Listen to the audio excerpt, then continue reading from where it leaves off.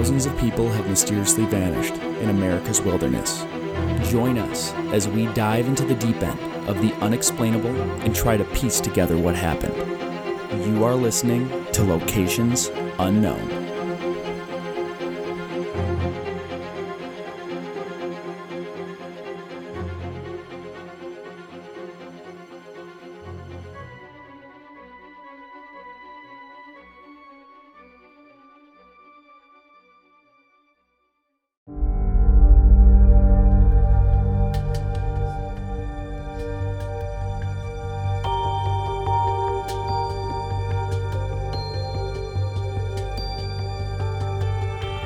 What's up, everybody, and welcome back to another episode of Locations Unknown. I'm your co-host, Joe Irado, and with me, as always, is a guy who can eat hot pizza without burning the roof of his mouth, Mike Vanda Bogart. Thank you, Joe, and good job on remembering your own name. I know. This time. It was that, and that introduction actually came from a longtime fan of ours, fan of ours, Albert Stoner. And yes, that's his real name. Okay. And it's funny because he's from Colorado, yeah. And he was a fan of ours when the legalization happened, and I thought it was a fake name. His family actually sent the hilarious video that we posted early on where he tried remembering our intro. They were walking through the park, and he was like, for thousands of centuries, the people have been losing in the woods. Like, it was all wrong. So he sent a private message asking if we could do that. So cool. This could kick off a whole suggestion box for what to call Mike Vanda Bogart. So cool. Right. Well, thank you to all of our loyal listeners for tuning in. Just a few updates. We only have one new patron shout out, Allison Spencer. Thank you to Allison. But Joe and I are sad. Don't. That's we got a patron person. We do. You got to be positive. No, we are positive. Thank you, Allison. We just got so accustomed to being like 4 or 5. We're sad. So we're just so sad. So you want to help the show out? Head over to our Patreon account for as little as $5 now. Sadly, inflation has even hit Locations Unknown. So the $1 tier is no longer available for new people. So, but for only $5 a month, that's like a gallon of gas. Starbucks a day is that much. Yeah, so you can help the show out. Joe and I are trying to get to CrimeCon next year, so every dollar helps, and we're also trying to find a studio. So we have a patron anniversary. We're going to do these every episode. So thank you to Kate Thackeray, who joined back in August of 2020 and is still a Patreon member. So. Yay, Kate Thackeray. Thank you. Also, we have an episode suggestion shout out to Michelle Duxbury.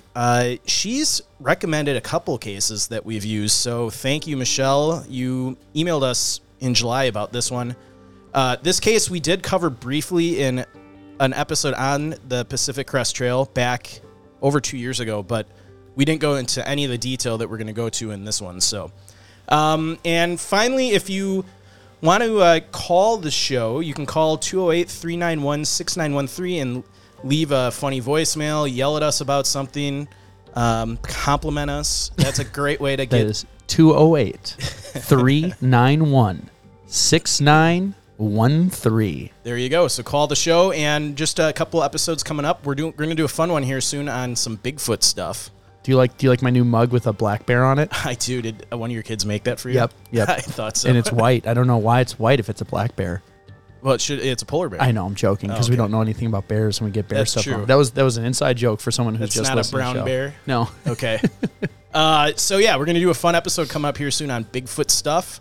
And we have part 4 of our Gwen Hasselquist series coming up here, probably next episode or two.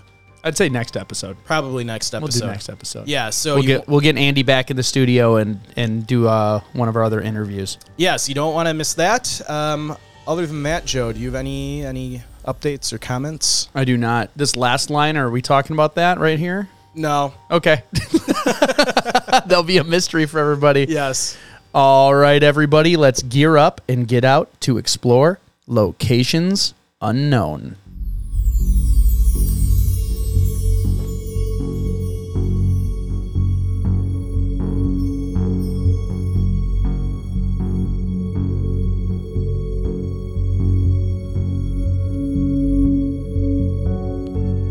March 22nd, 2017. A man attempting to thru-hike the Pacific Crest Trail heading north from Campo, California, stopped to rest in a local town near the trail, only a couple weeks after starting his journey.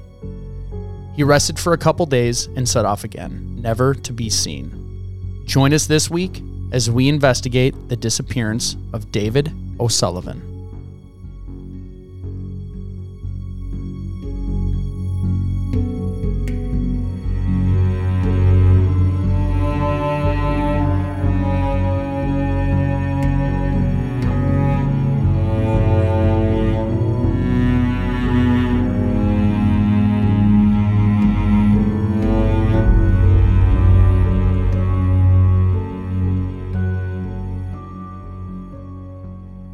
The Pacific Crest Trail, or for short PCT, if you've heard it, which is officially designated the Pacific Crest National Scenic Trail, is over 2,653 miles long and is aligned with the highest portions of the Cascade and Sierra Nevada mountain ranges. And I'll just say, for those that have been listening to our show for a long time, you may hear a little bit of, information about the trail from our old episode, but there's a lot of new stuff in here.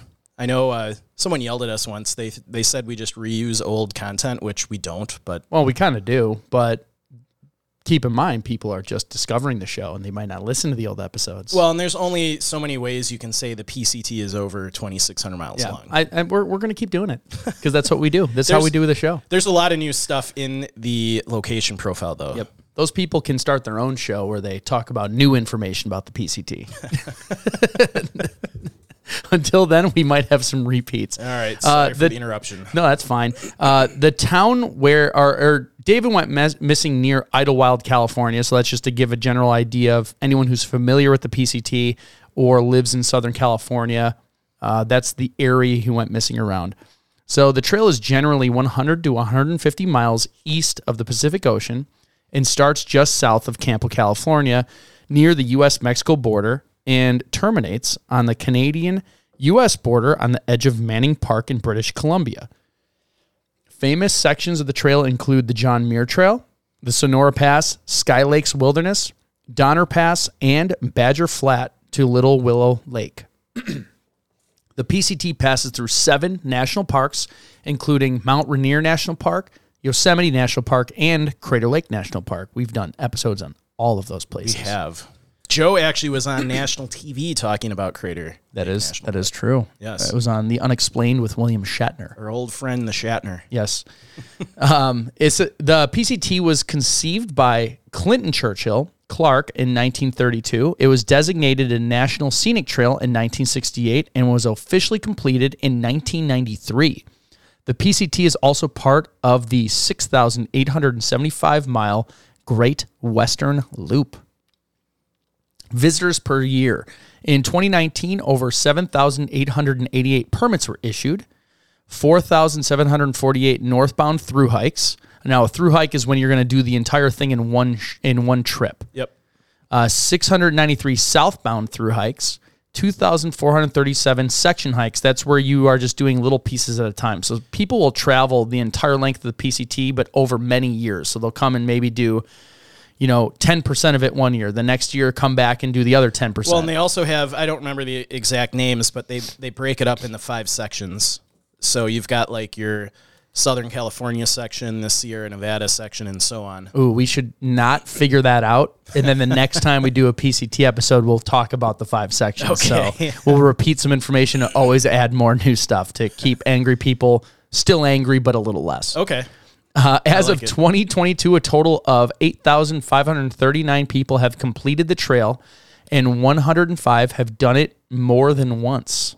This data is not 100% accurate per the PCTA.org, but represents their best guess. Yeah, so they don't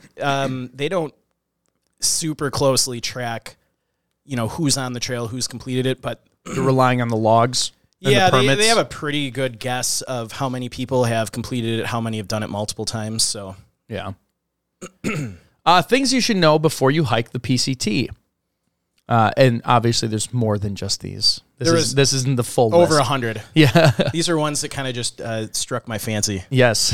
If you come to a cache or hashtag trail magic, be courteous to those behind you and don't take everything. So these are little buckets or things that have little trinkets or stuff you might need for the trail. Don't loot the whole thing. Don't be a pig. Yeah, don't loot the whole cache. Maybe even leave something if you don't need it. Make sure you know if/when there are fire restrictions. Those tickets are no joke, and neither are the fires, especially in California. Yeah.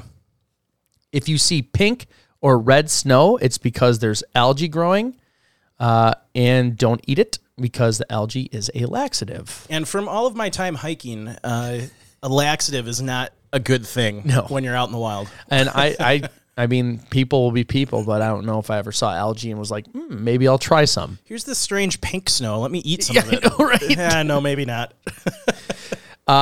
You cannot legally enter the U.S. from Canada via the trail. I would have guessed that. But actually, we had that trouble with people in Montana, remember? Glacier. Yes. Yeah, they didn't think you could. Completely change our trip. Water caches. They are for drinking only. No bathing or washing your stuff. Yeah. People will be mad. DEET will destroy your sunglasses and synthetic fabrics if you are not careful. This is a big one, just not even for the PCT, for any type of camping. Mm-hmm. It will melt your plastic. Yeah. Use DEET free if you're going to use insect spray at all. It can put holes in your tent and just destroy everything. Yeah. Verizon has the best cell coverage on the trail, including the top of Mount Whitney. Let's see. Many of the towns in Northern California are in the valleys that you need to descend into and climb out of. So good stopping points. That's a good recommendation. If you see you don't want to stop at every town because you're going to be spending a lot of extra energy then getting out of the valley. Oh, like you could avoid the entire valley if you skip past the town? Yeah, I mean, you don't have to stop at these towns. You could keep going. Yeah. But a lot of hikers stop, periodically to rest overnight or whatever, restock. All right. The PCT midpoint is in Northern California, just south of Chester. Treat water caches as if they don't exist because there's always a chance there will be none when you arrive. And we know that very well. Yes. The soonest you can lose your bear canister after the Sierra is Bridgeport for northbounders and Lone Pine for southbounders. In Northern California, assume everything is poison oak. Oh, man. Can you imagine getting that far, like probably several months into the trip, and then just getting poison oak all over you for like your last leg? It would be awful. Yeah. Southern Oregon is one of the least liked sections on the trail. It's just plain and boring. Yeah, I mean, from what I've read, I haven't done most of the trail. Obviously, I've hit the trail at spots in parks, but the Sierra Nevada range is supposed to be the most amazing part of the PCT. Sure. I could see that. Yeah. All right. So some of the climate. Obviously, this is going to range depending on where you are along the trail because you're going through almost every type of climate you can imagine. Mm-hmm. It ranges from desert heat to high alpine hiking, requiring crampons and microspikes in certain spots. So you're going from desert to mountains. You know, not fast, no, but over the course of time, yeah. From April to September, temps range from the low 32s to high of 86. Desert temps can easily pass 100 degrees Fahrenheit during the day and drop down to 50 degrees Fahrenheit at night. Mid-April to early May is widely considered the best time to begin the sweet spot when you have the best chance of hitting mountains that aren't too snowy and deserts that aren't too hot. Expect to encounter almost every weather condition from rain, snow, drought, high winds, and even fires on your PCT trek. The terrain.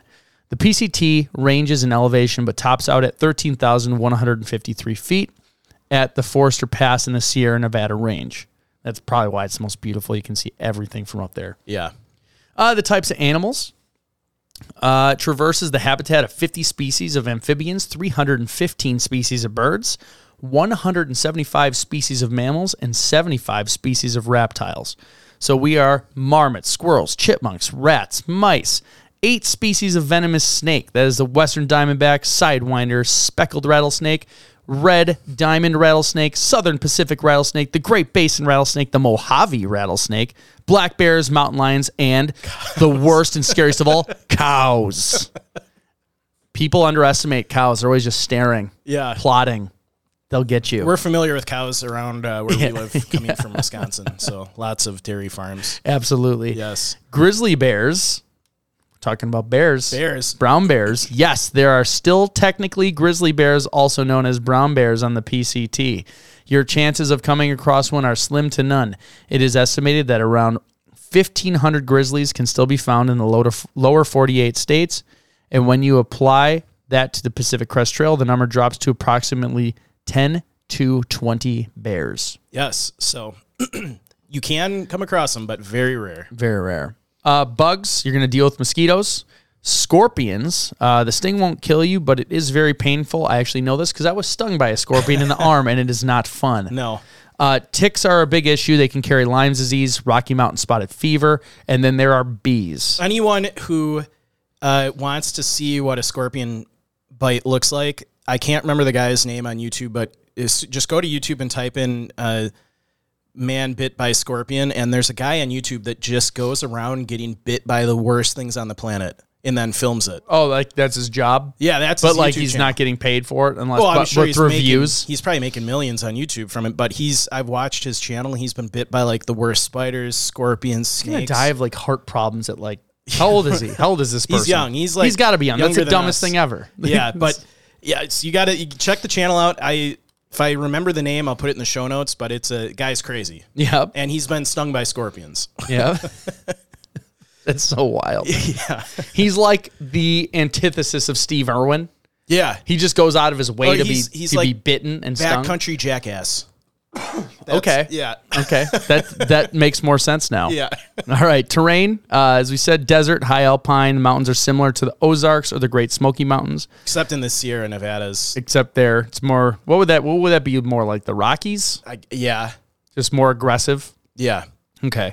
Exposure risk is high on the PCT, especially in the southern end when hiking through the desert and in the alpine section in the Sierra Nevadas. So you have dehydration in the desert section. We talk about this. Staying hydrated is very, very crucial to your survival and having as good of a time as you can while hiking through the desert. Yes. And hikers can go as far as 25 miles without encountering a water source. So ration desert, your water. Yeah. So you can only absorb, what was it, like a couple ounces every half hour? Or what? I can't remember the number, but you said the stat, and it wasn't a ton. So you don't need to chug your water, ration your water when you're in the desert. yeah, just try to drink a couple ounces every 30 minutes or you can find that information on the National Park Service. That's where I found it. Yeah, if you don't know at least that fact, you are not ready to hike the PCT. All right. On average, it takes most hikers around 5 months to complete the trail, but some elite athletes have completed it in as little as 2 months. Those who can achieve PCT completion in 3 or less months average over 30 miles a day. That's pretty crazy. Yeah. We've done that, but then I'm spent. I can't do that every day continuously. Yeah, one of the biggest things that I've learned in researching the PCT is that a lot of people who've never done it before overpack, and as they're doing it, they see people passing them, or they'll get to a spot and it took them 5 days to get there and someone just showed up after 2 days. So, and they kind of learn along the way, like, okay, you don't need all this stuff, travel light, you have supply stops along the way. So that's it's like that lady that wrote that book that Reese Witherspoon played in the movie. Oh yeah, it's in your notes here. They called her the Green Monster or whatever. All right, we'll get to that. Yeah, we'll get to that.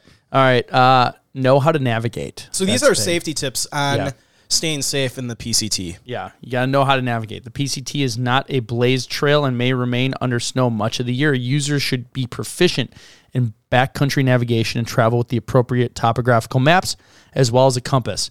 So that's, whenever you're in a national park and there's easily groomed trails, it's because they'll groom those for visitors. If you go backcountry, you'll have trails that are groomed because people walk on them. There are sections of this that the only people walking on them are through hikers. I would say that if anyone is planning to do backcountry hiking and doesn't already know how to do this, go buy a cheap compass and go to like a local park near where you live and learn how to use a compass. Because even if you have a GPS, the batteries could die. You could drop it in water. Oh, yeah. I always have a compass. A compass, it will never Good compasses are like $40. Yeah. Like a really good one. And they'll never go bad.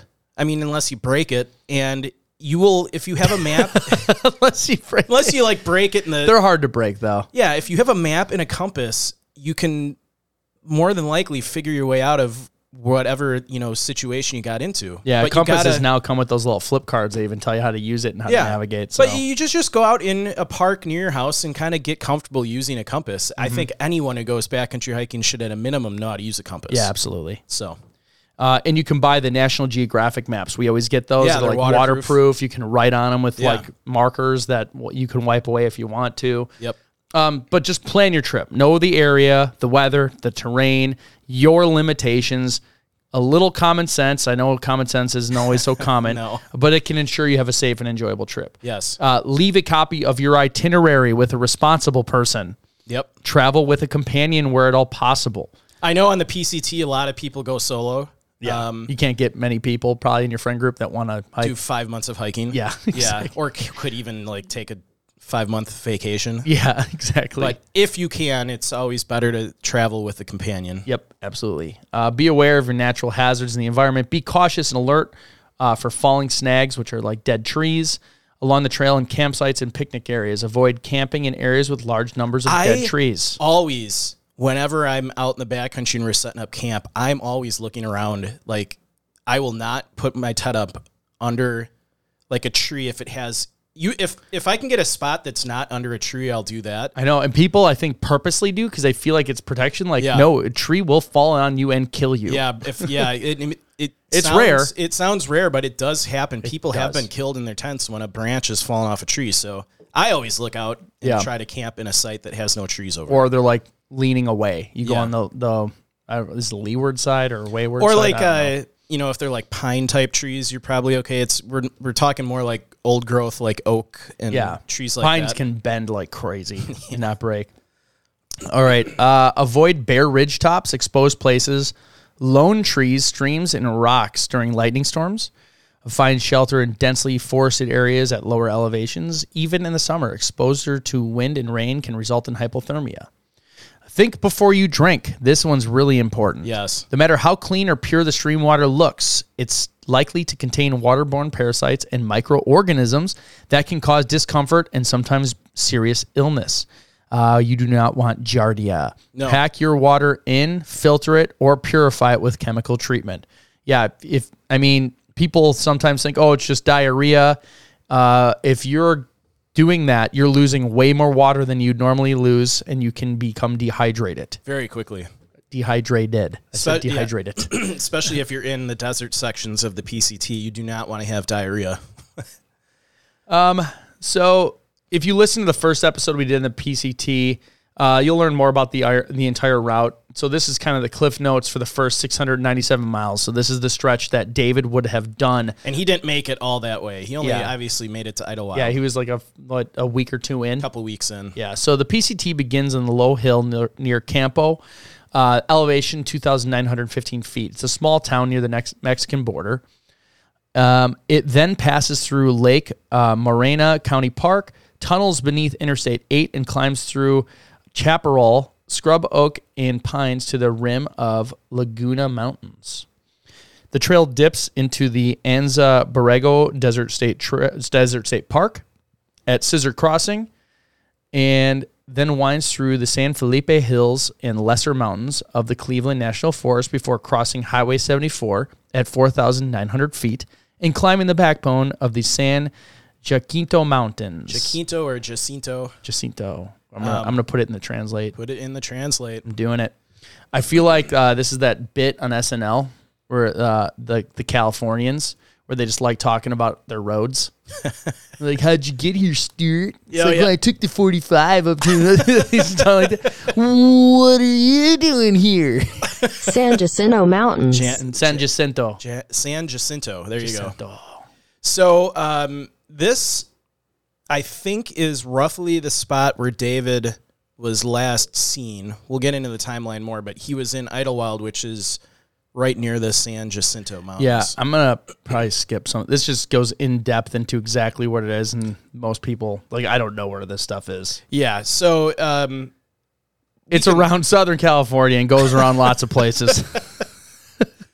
Well, then I will jump right into go to character. And here, we'll say this one thing. Trail slide water is often scarce in the section that he was at, particularly in summer when the temperature ranges the 80s to low hundreds. Yeah, so while I'm kind of going into character profile, Joe will start pulling up the PCT on Google Earth here. Yes. So the subject of this case is David O'Sullivan. He went missing on April 7th of 2017. He was from Middleton, Ireland, which is in the southwest portion of Ireland. He was a male, age 25. He was born August 29th of 1991. He was 5 foot 10 inches, 154 pounds. He had brown hair, blue eyes. He wore glasses and he had a very heavy Irish accent.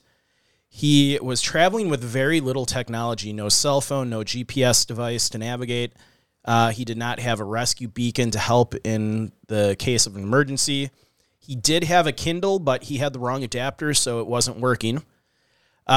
His personality, people mentioned that his trail name was the Leprechaun. He completed degrees in English and philosophy at the University College Cork. His trail name was the Leprechaun? Yeah. It's kind of a cool trail name. He was inspired to walk the PCT after reading the book Wild From Lost to Found on the Pacific Crest Trail, which was published in 2012. That's the Reese Witherspoon movie. Yeah, the book inspired the Witherspoon movie Wild in 2014, which I have not seen. It's a good movie. Is it actually a good movie? It's a great movie about someone who had no business doing the PCT but learned along the way. Oh. Like just kind of went into it. Does sound kind of good. Yeah, it's good. So his occupation, like we said, he was pretty fresh out of college. He did work at a local gas station for about a year in Ireland before doing the PCT just to save up money to go on this trip. So his experience in the wilderness, he was as novice a hiker as they come, but he did spend a lot of time preparing for the trip. He would regularly hike the highest peak in Ireland, which only at 3,400 feet, carrying weights. He even transformed his parents' garage into a mini gym, and he was also a black belt in karate. But, you know, he's doing the right stuff by training, but nothing prepares you for hiking in the Sierra Nevadas.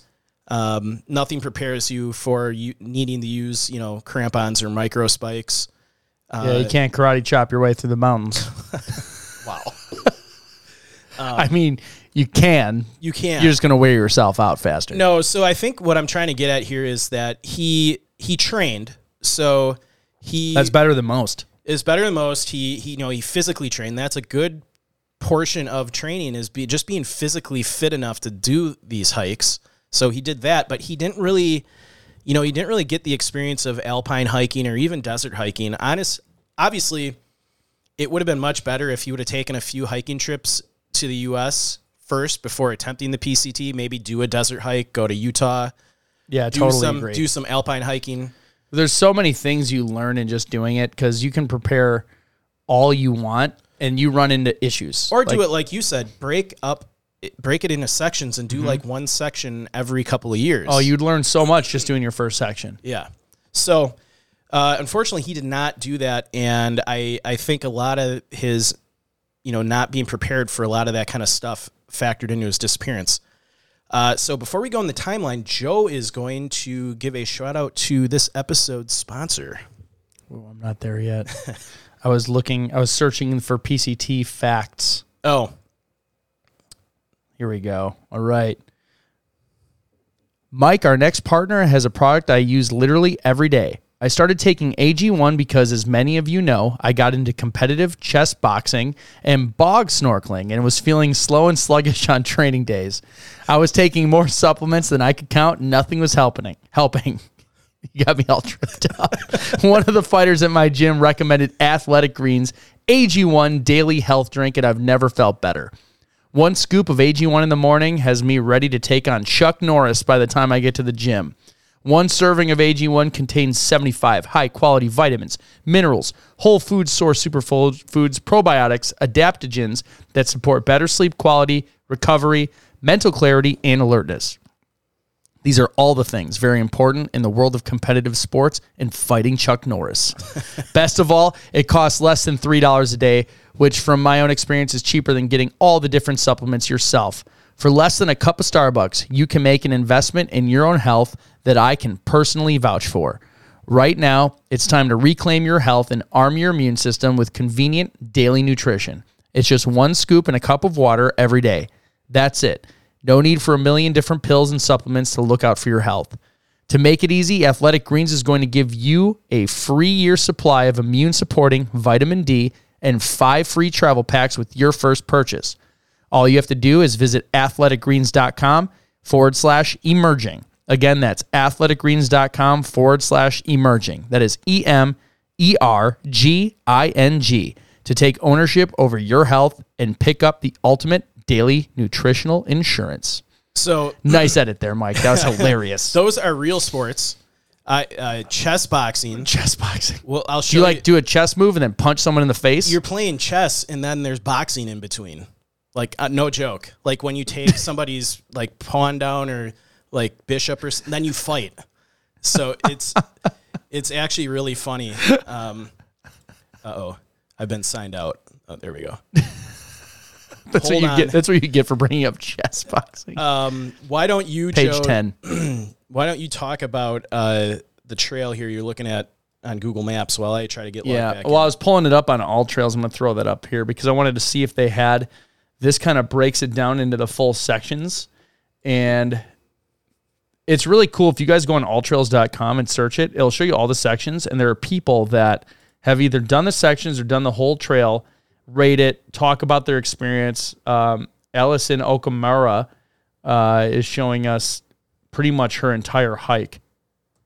Yeah, she goes through each day. I love All Trails. It gives like real personal experience and it shows you the date they went on it too, so you know what the weather was like and all that other stuff. Did your whole computer shut down? No, I just got logged out of our show notes. Oh, weird. It's your internet. No, it's not. We need a studio.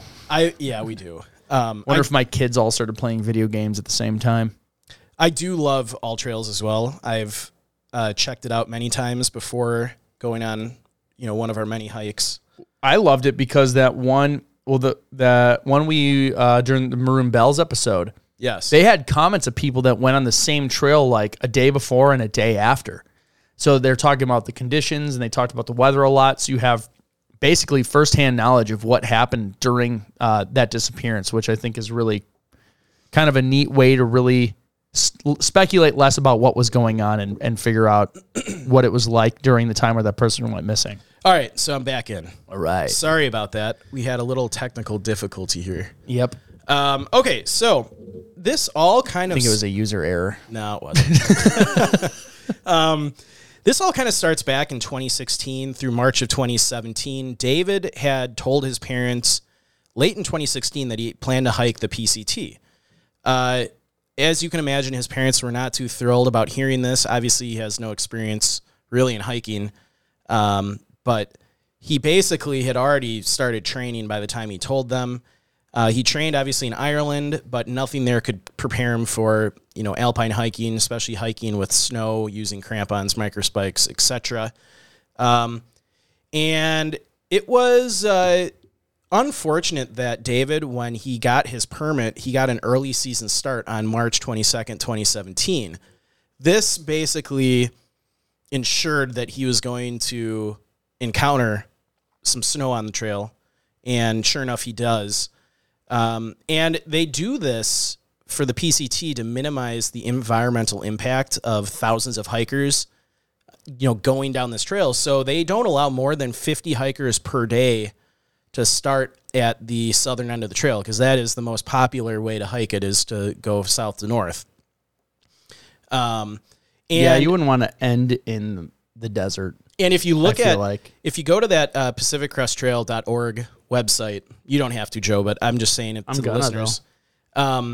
You can see on they have a chart of how many hikers have done the PCT over the last 10, 20 years. And right around when that movie Wild came out, the kind of number of people that were trying the PCT exploded. And this also coincided with rescue missions. No, there was a year-long drought. So the PCT hikers who had been reporting on the internet of conditions of their trips in recent years, it was over a year-long drought, reported that it was very dry, not a lot of snow. And David, when he was preparing and training for the hike, used a lot of these reports and assumed that it was going to be pretty dry. And the drought actually ended in 2017. So he encountered a lot more moisture, rain, and snow on his hike. And you'll see in the emails that he sent back to his family that he wasn't expecting this.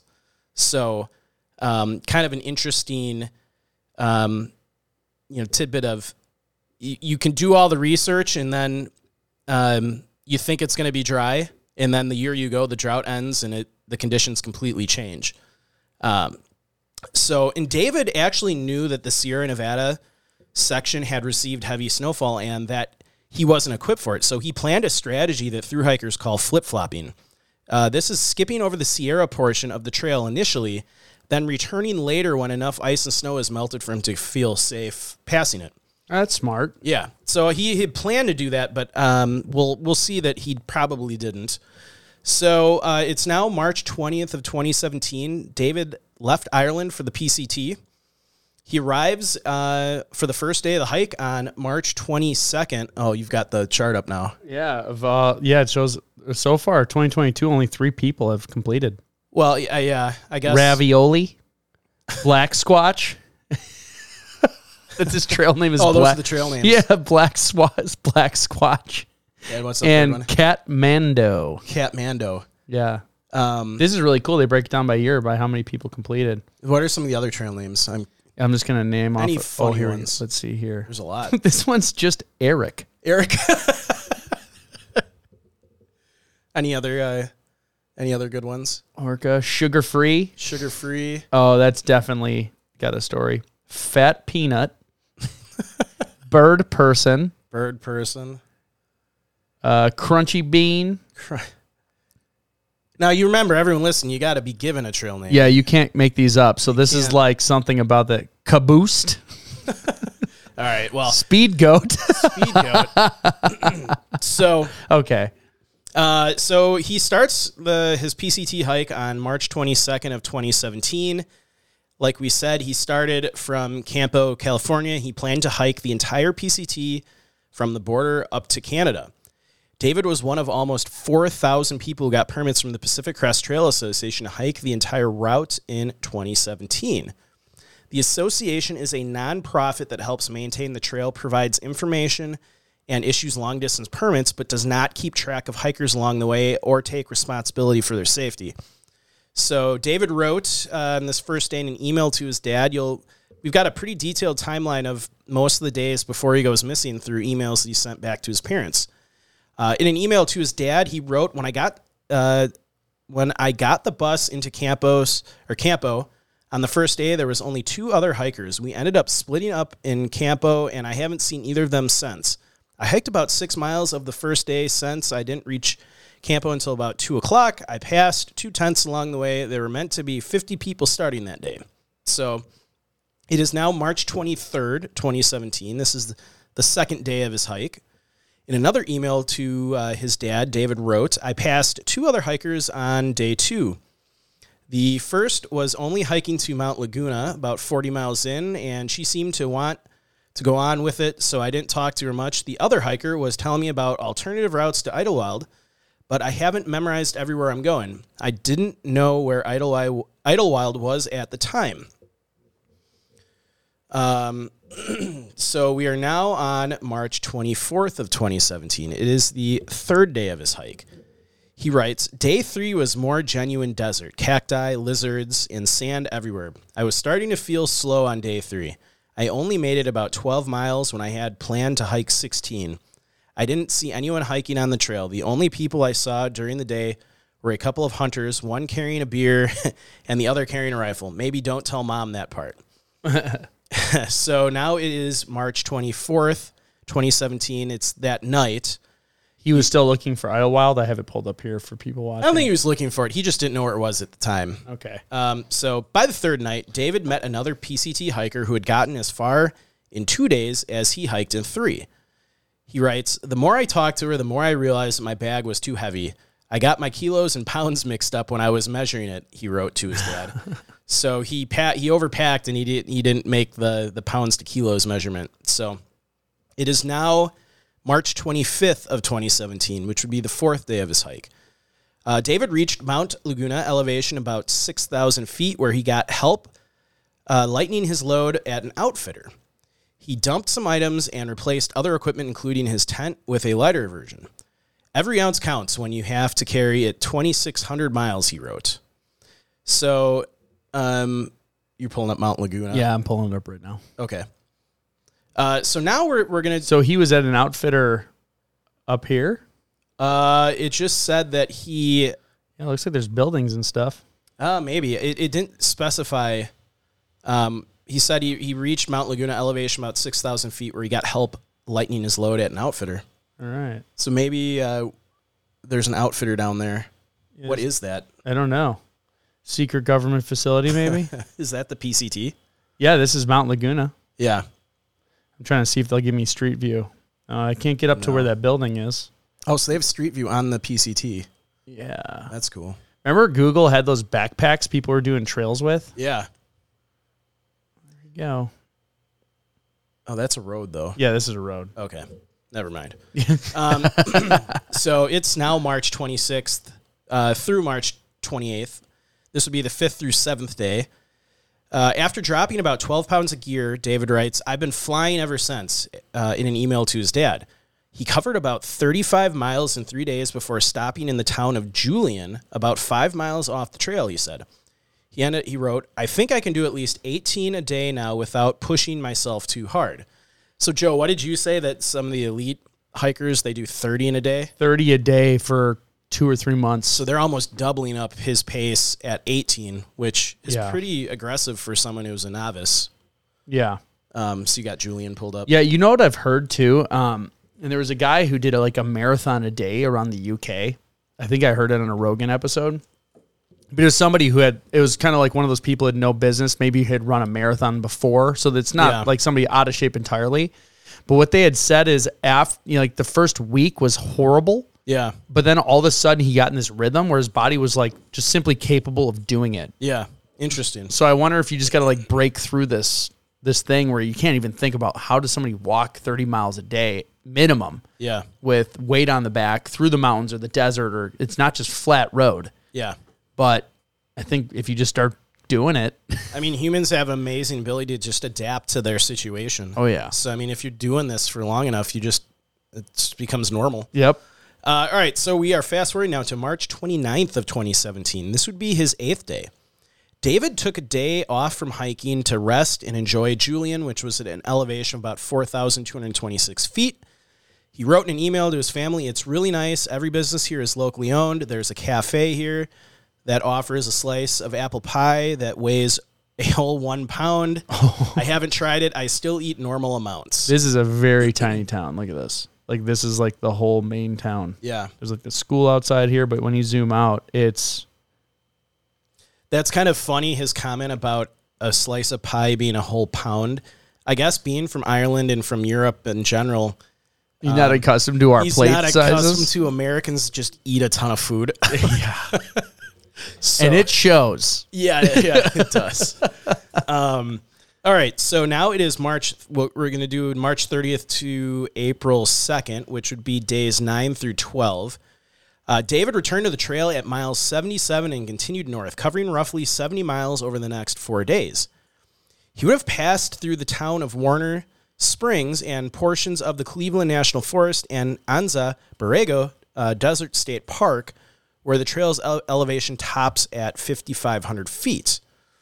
Another hiker, Daniel Windsor, who was on the trail at the same time as David and who blogged about his trek, described a storm the night of March 31st that unleashed winds so strong they partially collapsed his tent and caused the rain to fall sideways. So, safe to assume that David was probably hiking through some pretty nasty weather, trying to sleep through it on the night of, or in between March 30th through April 2nd. So it is now April 3rd, 2017. This is the 13th day of his hike on the PCT. David stopped for lunch at a popular Paradise Valley Cafe in Anza, about a mile off the trail, which is at an elevation of about 4,700 feet. The same PCT hiker, Daniel Windsor, blogged about eating with the badly sunburnt Dave from Ireland and seeing him catch a ride from the restaurant back to the trail. He'd hiked just over 150 miles by this point.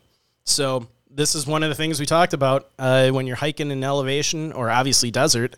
Yeah, he didn't cover his skin. Didn't cover his skin and wasn't wearing sunscreen. But if you're sweating a lot, that sunscreen will burn off you pretty quick. That's why you just got to cover your skin. Yeah. So Daniel Windsor in an interview said, after David's disappearance, said David's incredibly bad sunburn is one thing that stands out in his memory, and that how unprepared he seemed. So this guy, who I was on his blog, he's got some pretty cool pictures from his hike. He made the comment about how just not talking to him, that just kind of looking at him, that he seemed unprepared. So it's just an interesting observation. Yeah, we've seen all those people on the trail. Yeah. I mean, I've seen people hiking in sandals and flip-flops. Well, even the people that might have all the stuff. Yeah. But you can tell the stuff is new. Yeah. Like, you can tell that so it doesn't mean they're inexperienced, but typically, like, I haven't bought a new bag in years. I still have my original bag I use. Yeah, and you can just tell by how they carry themselves that they haven't done it. Yeah. So, Windsor goes on to say, I got kind of a general feeling he was kind of getting slapped around by being out on the trail, Windsor said. That's probably why I was trying to push him towards not trying anything he was not prepared for. Windsor felt like David had romanticized the PCT as a place to escape. Despite the rough reality, though, he said David's spirits were high. He writes, he didn't give any hints he wanted to quit or escape the trail, Windsor said. He wasn't miserable. So I think this is a good window into his mindset. I think when we get into theories, we can say that, he made it pretty far. I mean, here's the border. Yeah. So it's around here, basically. There's Mount Laguna. So he's done quite a bit of hiking. That's, more than I've ever hiked in one trip. Yeah, in one trip. I mean, for any other backcountry hike, how much farther he has to go. He's not even out of Southern California. Oh my God. But yeah, so I want to do this, but look at that. He did 150 miles of a 2,600 mile trail. Yeah, he's like 1/30th of it, maybe. And that's the funny, like, not funny part, but amazing part is any other backcountry hike, that would be amazing. 150 miles in one trip. Yeah. But for the PCT, that's like nothing. Yeah, most I've done is like 65 miles. Over several, like a week or like 4 or 5 days. Yeah. But like that was gruesome. Yeah. Like this is doing twice that speed every day for 2 to 3 months for the fastest. Yeah. Which I would not be the fastest. No. God. It would probably take me the full 5 months. Yeah. So, all right, let's fast forward to it's April 3rd to April 5th, which would be day 13 through 15 on David's hike. From Anza, David began to climb into the San Jacinto Mountains. Because of a wildfire 4 years earlier, a stretch of the PCT was closed just after mile 166 at an elevation of about 6,000 feet. It's unknown what exact route David took into Idlewild, but he arrived in town on April 5th. So an interesting thing when I was doing my research was there was a massive forest fire in this area back at this time period, and it took them several years to repair the trail so that people could start hiking it again. It was closed for an extended period of time. It's weird that a fire would make the trail unwalkable. I wonder like what that is, because I usually assume that the fire coming through would actually clear stuff. We've been through the forest fire areas in Montana and they're open. Yeah, and I mean, so it must have been so bad that for whatever reason I was in Yosemite and saw a lot of areas that were burned. So I don't know exactly why they were closed, but yeah, it was closed because they were repairing the trails. So. Oh, maybe we had so much work they just diverted people around it. Yeah. So all right, so it's April 5th, 2017. Now, like I said, he just arrived in a town. He'd been hiking for 2.5 weeks when he found himself in Idlewild, a small mountain town at the foot of the San Jacinto Mountain. Idlewild is a popular holiday spot, so he rented a room for 2 nights at the Idlewild Inn. He had been waiting for an adapter for his Kindle to arrive at the post office and was considering waiting until it opened the next day, before setting off on his trip, but he was concerned that it may interfere with his schedule. It is not known whether he tried to pick up the adapter or not, but it is certain he never received it as it ended up back at the retailer. An email he sent on that very same morning would be the last communication he ever made. So it's now April 6th, 2017 in the evening. David sent an email to his family back in Ireland. He wrote, Idlewild is a great town to stay in for the day. The restaurants are tasty and cheap. Everyone's super friendly. He had told his parents in an email the next day. He also wrote from the Idlewild Library that he was taking the day off to rest and do chores, such as resupplying his food and trying to get an adapter from Amazon so he could charge his tablet. On a trip to the post office, he signed the PCT trail register. He also messaged with a friend he planned to meet in Santa Barbara in about 4 weeks. He finally mentioned in the email that if his adapter hadn't arrived on April 6th, he might have to wait at the post office, like I said. This, and like I said before, this would be the last time the family would ever hear from him. So it is now the morning of April 7th, 2017. David checks out of the motel.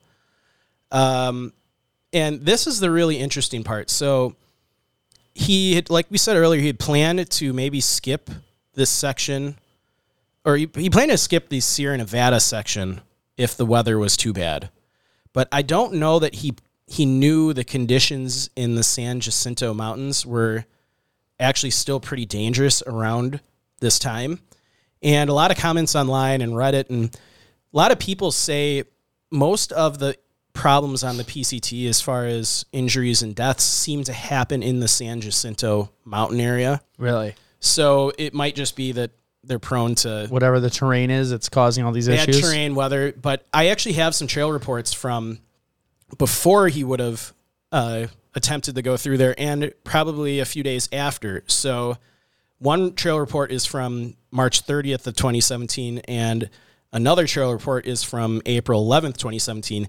And this is actually a really cool website. There's a guy who lives out there, and he just hikes all over and then writes down these trail conditions on his website. Just all the time? All the time. I have a link in our show notes. I'll show you after. That's awesome. Yeah, so it's pretty cool. So, like I said, it's unclear if David continued through the San Jacinto Mountains or attempted another route, but based on his previous emails, it seems like he may have continued the PCT. So this is a trail report from March 30th of 2017. Snow along almost entire trail from Saddle Junction to Fuller Ridge Campground.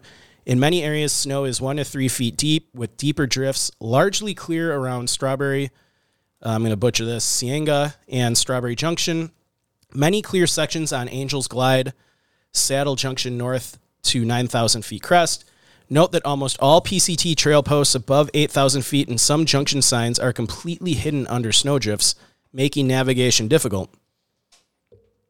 So now we have so this would have been the trail conditions from before he would have hit this part of the PCT. So now we have a trail condition report from April 11th, which presumably would have been what the trail was like after he would have already gone through there.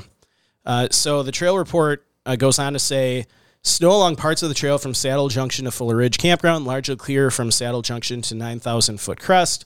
Then continuous snow to State Park boundary at Annie's Junction, clear from near that junction past Strawberry to Strawberry Junction. Snow patches increasingly frequent from north from Strawberry Junction, then snow largely continuous, 1 to 3 feet until Fuller Ridge Trail. Turning, many PCT trail posts above 8,000 feet remain hidden under snowdrifts, making navigation somewhat difficult. So, interestingly enough, Joe, in this time period, there were 4 other hikers that had to be rescued in March and April around this time period, according to the Riverside Mountain Rescue Unit. All from that area. All from that area, volunteer group that often assists. I'm not going to say anything. The local sheriff's department. Save it. One was a PCT hiker who had fallen down a mountain near a campground at the northwest end of Fuller Ridge on March 30th. He'd lost all his water and his stove in the fall and had exhausted himself climbing back to the trail repeatedly, one rescuer wrote. On the way to get him, their own truck got stuck in the snow miles from the trailhead. So the conditions in that area at the time David would have attempted to, hike the PCT were bad. especially bad for someone who had no experience hiking in those kinds of conditions. Yeah. So I'm actually surprised that they're getting snow this far south. Look at that. Look at where that is. yeah, but I mean, we're talking elevations I of know. 8,000-9,000 feet. Okay. But okay.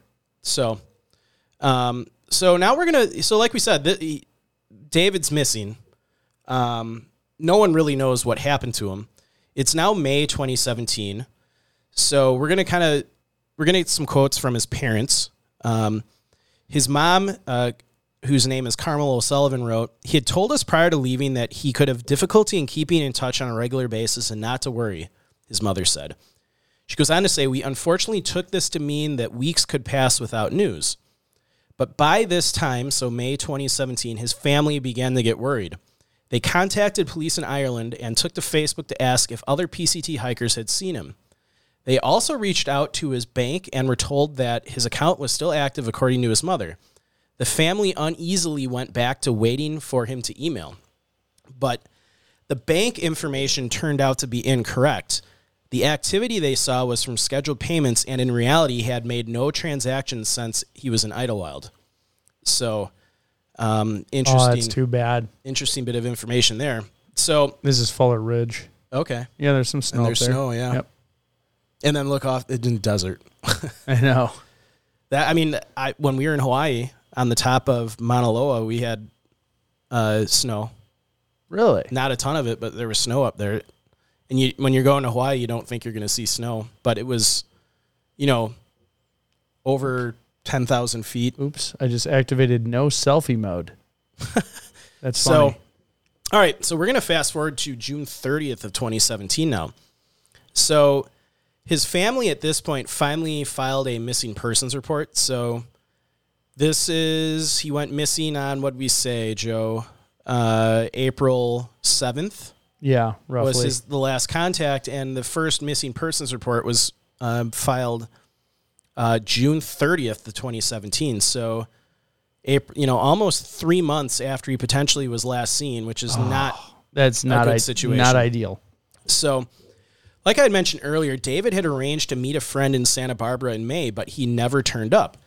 His parents called the PCT Association back, only to be told that they were not a babysitting service and that there was nothing they could do. So, sounds like someone had a bad day. yeah, someone had a bad day. So after hitting a dead end with the PCT Association, his family went back to the local police and contacted the Irish consulate in San Francisco. Their lack of knowledge about jurisdictions on a different continent convoluted the process of getting David reported missing in the U.S. As an Irish outreach group in San Diego got involved. It's now July 13th of 2017. So someone there talked to the owner of an Irish bar in Murrieta, a Riverside County city 50 miles from Idlewild, who knew a local police officer who was also Irish. That officer, Sean Lawler, entered David O'Sullivan into the state and federal missing persons database on July 13 of 2017, the day that he was contacted, and alerted the Riverside County Sheriff's Department, which has jurisdiction in Idlewild. I think we're going to add Ireland to countries that we've upset with our pronunciation issues. Yeah. So this is never good. We always say the first day or two is the most important in a missing persons case. So now we're talking, he was last seen on April 7th, and he was officially listed as a missing person on July 13th. So a lot of time has passed. And the search and rescue really didn't even get going until August, because the sheriff's department in Idlewild, in that area, they weren't even convinced that he was in their jurisdiction. So we don't know how far he traveled. Yeah, so and he was making decent distance, so that's Yeah. a really big window. Yeah, so before the sheriff's emergency response team organized their ground search, they asked the Detectives Bureau to develop some better information about David's activities in Idlewild. A sheriff's investigator spoke to people at a couple of places David was known to have visited, but no one remembered him out of the hundreds of hikers who come through town each year. Another investigator contacted a water district that operates a drinking fountain where the trail reaches the desert floor after a long, steep descent out of the mountains. Almost every PCT hiker stops here, and the district has surveillance cameras set up to discourage trespassers. An image of O'Sullivan could have been confirmed that he'd actually made it out of Idlewild. The investigator asked the district employee to review the footage, but they never got a response. So the investigators are hitting a dead end here. An investigator also tried to reach Amazon to see if O'Sullivan's Kindle could be tracked, but Amazon also didn't respond. So the investigators did talk to a couple people who had thought they had seen O'Sullivan at points north of Idlewild. One was a man in his early 60s named Dennis Neal, who goes by the trail name Trail Angel. He's someone who gives hikers things like rides, food, water, or even a place to sleep, who said he helped 100 to 150 people in 2017 following PCT Custom. Neal went by the nickname Hillbilly. So he went on to say that sometime between April 10th and April 15th, he remembered picking someone up at an exit along Interstate 10, which runs through the thin strip of low-elevation desert that separates the San Jacinto and San Bernardino mountains, letting him rest at his home for a few hours and then driving him back, according to the sheriff's report. The person kept to himself, but Neal remembered the accent and told investigators he didn't meet any Irish people on the trail. So, Kathy Tarr... They think that was him? People think it might have been him. They think the guy who goes by Hillbilly may have misremembered. Okay. So, a woman goes by the name of Kathy Tarr, who is leading an ongoing volunteer effort to find David at the time, spoke to Neal before he died, which he died in June 2018, and she thinks he was confused. She noted that there were people from 31 countries on the PCT that year, and accents could easily be mistaken. She's also collected a small photo gallery of 2017 hikers who look remarkably similar to David. She even has a picture that someone thought was O'Sullivan with Neal, but the people in the photo are neither O'Sullivan or Neal. But Tarr's team actually did make some headway in the investigation that the sheriff didn't. So they did tie up some loose ends. So Tarr got in touch with Amazon and found that David's Kindle was last used April 5th, and it didn't have a GPS app, so it couldn't be tracked. The team also learned that the Desert Water Agency didn't have any photos from the water fountain, Tarr said. So in late July and early August of 2017, the Riverside Mountain Rescue Unit volunteer group scouted a few areas ahead of a large-scale air and ground search that was going to happen in August. So let's fast forward now. It is August 12th of 2017. So the Sheriff's Department initiated a large air and ground search operation that encompassed almost 20-mile stretch of the PCT from Fuller Ridge, which Joe showed on the screen here, a treacherous section that was still covered in snow and ice while David was there, to the Riverside County line in the desert just north of I-10. Despite the use of helicopters, dogs, ATVs, the search and rescue team came up with nothing. And with no evidence of foul play, there was little in the way of official investigation after that point. Now, this we've seen in a lot of different cases. You know, family and friends always say that, sometimes they complain that search and rescue didn't do enough to try and search for their loved ones, and it wasn't any different in this case. Family and friends complained that they felt local law enforcement didn't spend enough time looking for David, but local residents of Idlewild say it's not that uncommon. So, longtime Idlewild resident John King, who's a prolific hiker and a volunteer ranger with the search and rescue experience, who also had helped during David's search, said, "It sounds pretty typical that local authorities would call off a search after a few unsuccessful days." He goes on to say, if they can't find someone not alive and can't find them straight away by getting a ping off a cell phone or a GPS point, then the sheriff's department just gives up really quickly, he said. In David's case, when officials knew they were not looking for a live person in danger, King called the search superficial at best. So I think in this case, the family may have had, their anger or their, frustration that the search ended too soon may have had some weight behind it based on, what the local resident had said. But I can also see it from the law enforcement side.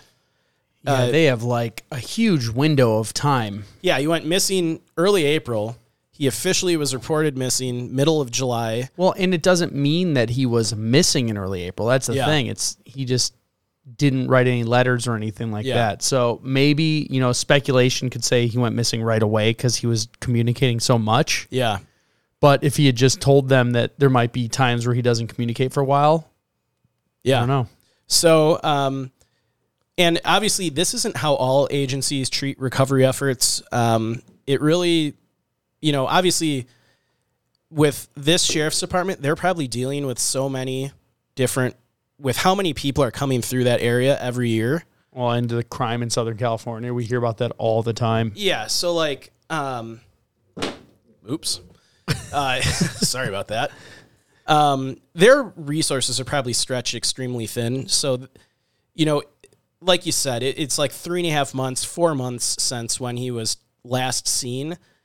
They're going to look, like maybe they'll get lucky and a helicopter will pick something up, or maybe they'll find remains, but they can't keep searching out there every day. And it does happen sometimes where searchers will get injured or killed in a search. So they got to be careful with, their crew, especially if the conditions are still pretty bad. So, and then, after this point, there were several hikers that called in eyewitness statements thinking they may have seen David at some point on the trail. But none of these sightings have been positively ID'd. There was one German guy who bared a striking resemblance to David on the trail, and it's possible that some people may have gotten confused seeing him. So let's fast forward to October 12th of 2017. This is when law enforcement officially closed the case. So they wrote in a post, "At this time, there's no additional investigative leads." Investigator wrote in a report dated October 12, 2017. He goes on to say, "No additional information has been received that would show O'Sullivan was in fact lost or missing along portions of the PCT within the department's jurisdiction, or prove that O'Sullivan was in the Idlewild area. This case will be closed exceptional until further information is developed."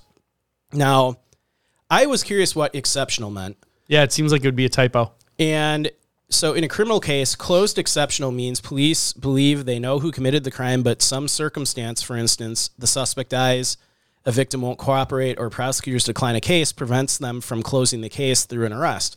Sheriff's officials wouldn't explain what the phrase means in a non-criminal missing person case. So that's weird. That is a weird closed exceptional. If someone's listening that's an investigator or works in law enforcement, let us know what this guy might have meant by saying closed exceptional.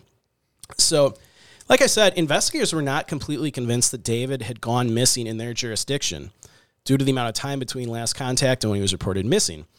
The next jurisdiction north is San Bernardino County. The sheriff's department there never conducted any searches for O'Sullivan. A spokesperson said that was because the information they had received said that O'Sullivan was last known in the location of Idlewild. So they're like, we're not going to search. He wasn't up in San Bernardino, but he could have made it that far. But so they didn't search. Then just days after the case was closed, his parents, Carmel and Con O'Sullivan, arrived for their first of 3 trips from Ireland. The Riverside County Sheriff's Department put on a presentation to show what they had done. Carmel said, they go on to say that was it. They said he might be found sometime in the next X number of years, possibly never. Wow. Yeah. They're a little jerks. I mean, they like no sympathy or that's kind of this is the first time we've dealt with when we've heard this type of reaction. Yeah. And I wonder if it's because they're not Americans. They're from, a foreign country. But still, yeah. These parents are reeling from their son going missing. She goes on to say, their second visit was in December. Only one detective met with them. No one was rude, Carmel said, but the O'Sullivans felt encouraged to leave. So they did tell them that if they were ever out there training, they would keep David in mind. So last little bit of the timeline here. We're we're going to December of 2017. So in December of 2017, an aerial survey was conducted over Idlewild. The pilot, Gus Calderon, and a mission specialist, Richard McCrate, overflew 88 square miles of both mountain face and deep desert, taking over 1,000 photographs of the ground below. Volunteers analyzed those images in detail, looking for signs of David's blue backpack. Gus and Richard used software supplied by Aero Scientific to conduct the survey. Aero Scientific's flight planning software, Flight Planner, and management system, Aviatrix, were used to plan the flight runs over the Idlewild and manage the camera system throughout the flight. The area survey successfully acquired 1,235 color images of the area at 4-inch resolution. That's pretty darn good. That is pretty darn good. On a regular basis, volunteers largely from San Diego's Irish community still scour the mountain on foot and on horses looking for any signs of David. Drones have been flown over grid by grid while people on the ground examine thousands of images for any clues. So, sadly, to this day, 2017, 5 years later, no evidence or signs of David have ever been found. So, jumping right into theories here, Joe, I'll quickly go through what I think are the possible things that happened. Obviously, I think number one on my list is he decided to try the PCT through that area with the bad weather, the high snow. A lot of the signs were covered in snow. And he didn't have a GPS on him. He didn't have a very good ability to track his location. And he got lost and succumbed to the elements or fell in those conditions. If he had made it out of that area, he would have descended into the Mojave Desert area. So I think a second real possibility is dehydration. Once he got into the desert area, maybe he was trying to find one of those water caches and it was empty. And Cache. You always say cache. I know. Like quiche. Cache. Water cache. So I don't think foul play, though. I mean, it's always possible. I think there's so many people hiking the PCT. There's only been, I can't remember exactly how far back, but there's only been 12 murders on the PCT going back decades. We did that one. Yeah. And if you think about how many people hike it, and that's not even counting all of the other people that are, hiking on and off section of it. hiking and people who are just in the national parks in that a are national around park it. and hit it. That is a pretty low number. So could something have happened to him? Yeah. Wasn't an animal attack. The only real, black bears.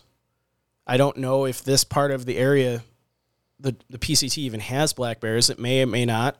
I don't think we should even speculate. Yeah, we're not going to speculate. We don't know.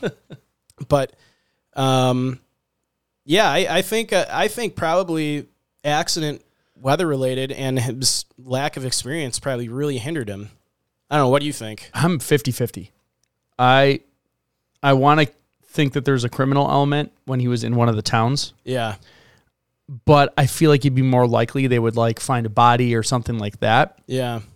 And that's why I'd say it's 50% that. Otherwise, 50% he got lost in the trail, either going down the snow, misnavigating, doing something wrong. That's going to be my two best guesses. I think 50% foul play, 50% got lost in the trail. Yeah, I'm not going to go foul play. I'm not riding that train. But all right. I think this one's an accident is very likely, or exposure due to the cold.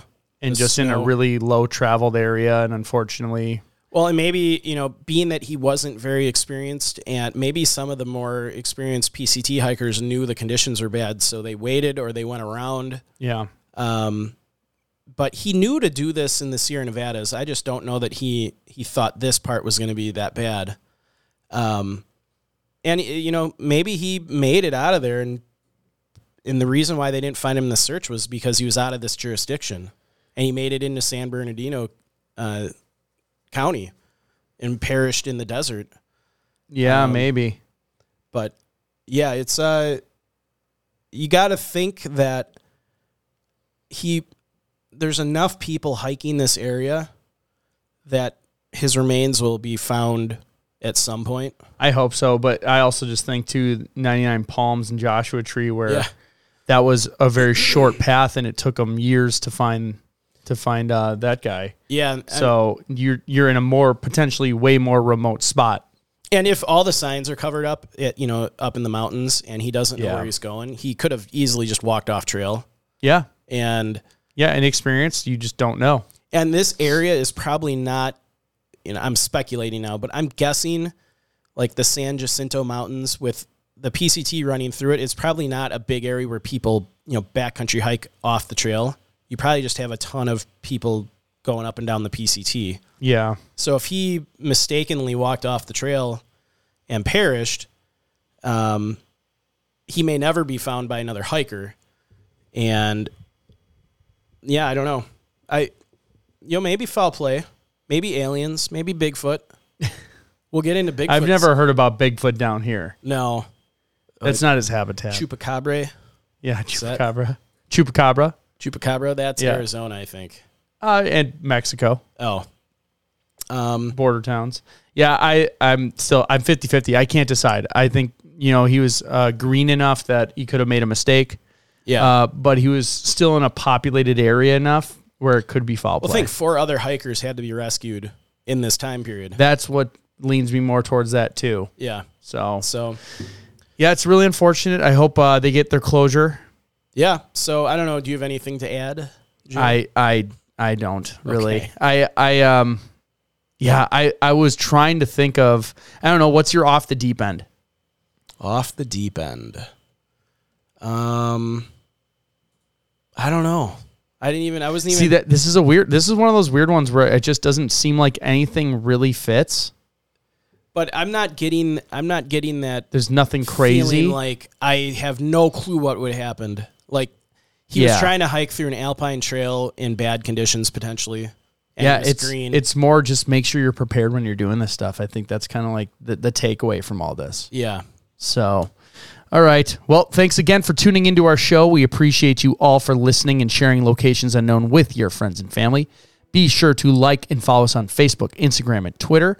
We also now have the YouTube channel rolling where you can see the videos of the things we're talking about that we're showing if you're just listening. Yes. And if you want to support us monetarily, you can now do it through YouTube subscriptions or our Patreon account. For a small amount of money, you will have access to all of our content, plus bonus content that you can only get through those 2 channels, and as well as some swag if you stay a member for quite some time.